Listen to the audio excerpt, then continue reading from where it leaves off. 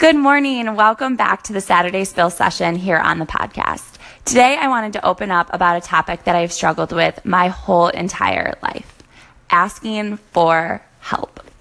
Anyone out there smiling ear to ear? Good, because that just verifies that yet again that you belong here. As I mentioned in my previous podcast, I come from a long line of workaholics and perfectionists. Now, don't get me wrong, I love my family, and most of the time I am very honored and proud that I have these characteristics ingrained in me. However, these have formed something that I like to call the superwoman complex. Now, I have to admit, I do a lot of times daydream about the ability to fly, taking on the bad guys, and saving the day. However, the reality is I'm just over here hustling in my paint clothes, trying to make the best of each and every day, just like you. After doing some soul searching, I realized that I wasn't asking for help because of two main reasons. The first is I did not want to look inadequate. And the second is I didn't want to bother anyone. Now, for all of you out there that really know me well, know that I have no problem and actually love helping others. Now, whether that is very small, like lending an ear for an event session, or something bigger and more strategic about the next phase in someone's life, I am all on board 100% of the time. However, looking at this, I realized that I wasn't allowing myself to be on the receiving end of it.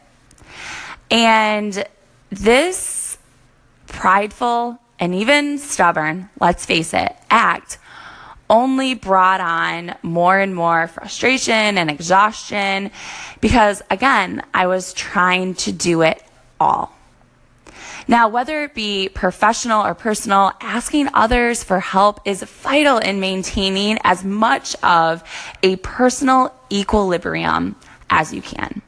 Now, lately, I have had to push myself into really following my own advice here and reaching out to others for help in my professional life.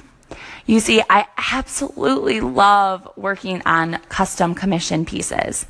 This is where I'm able to connect with my clients on a far deeper level, all while cultivating a relationship that is going to continue even after the painting is complete.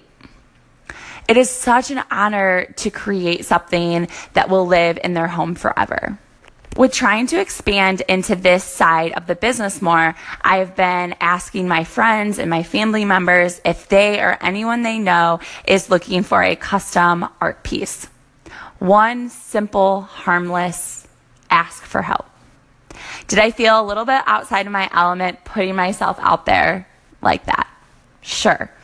Was I afraid that they might think that I was trying to push something on them or their loved ones? You bet. But do you want to know what happened? Help. And lots of it. Names, businesses, emails, phone numbers came flooding through.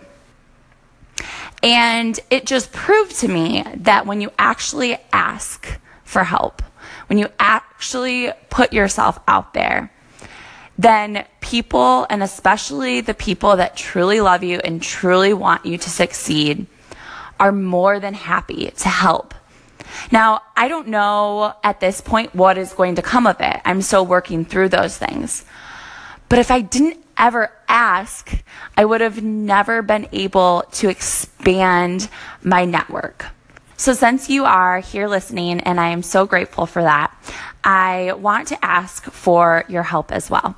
If you or someone you know is looking for a custom art piece, whether it be small or big, in their home or as a gift, holiday season is coming up. I know it's crazy. It will be here soon. I would greatly appreciate you passing my information along to them. You or they can find some of my recent commission work as well as the collection that I launched in June at ElesianMarket.com or Instagram at ElesianMarket. I'll just leave you with this little tidbit of inspiration to go tackle your rest of your weekend. Sometimes asking for help can be the bravest move you can make. And just remember, you don't have to do it alone.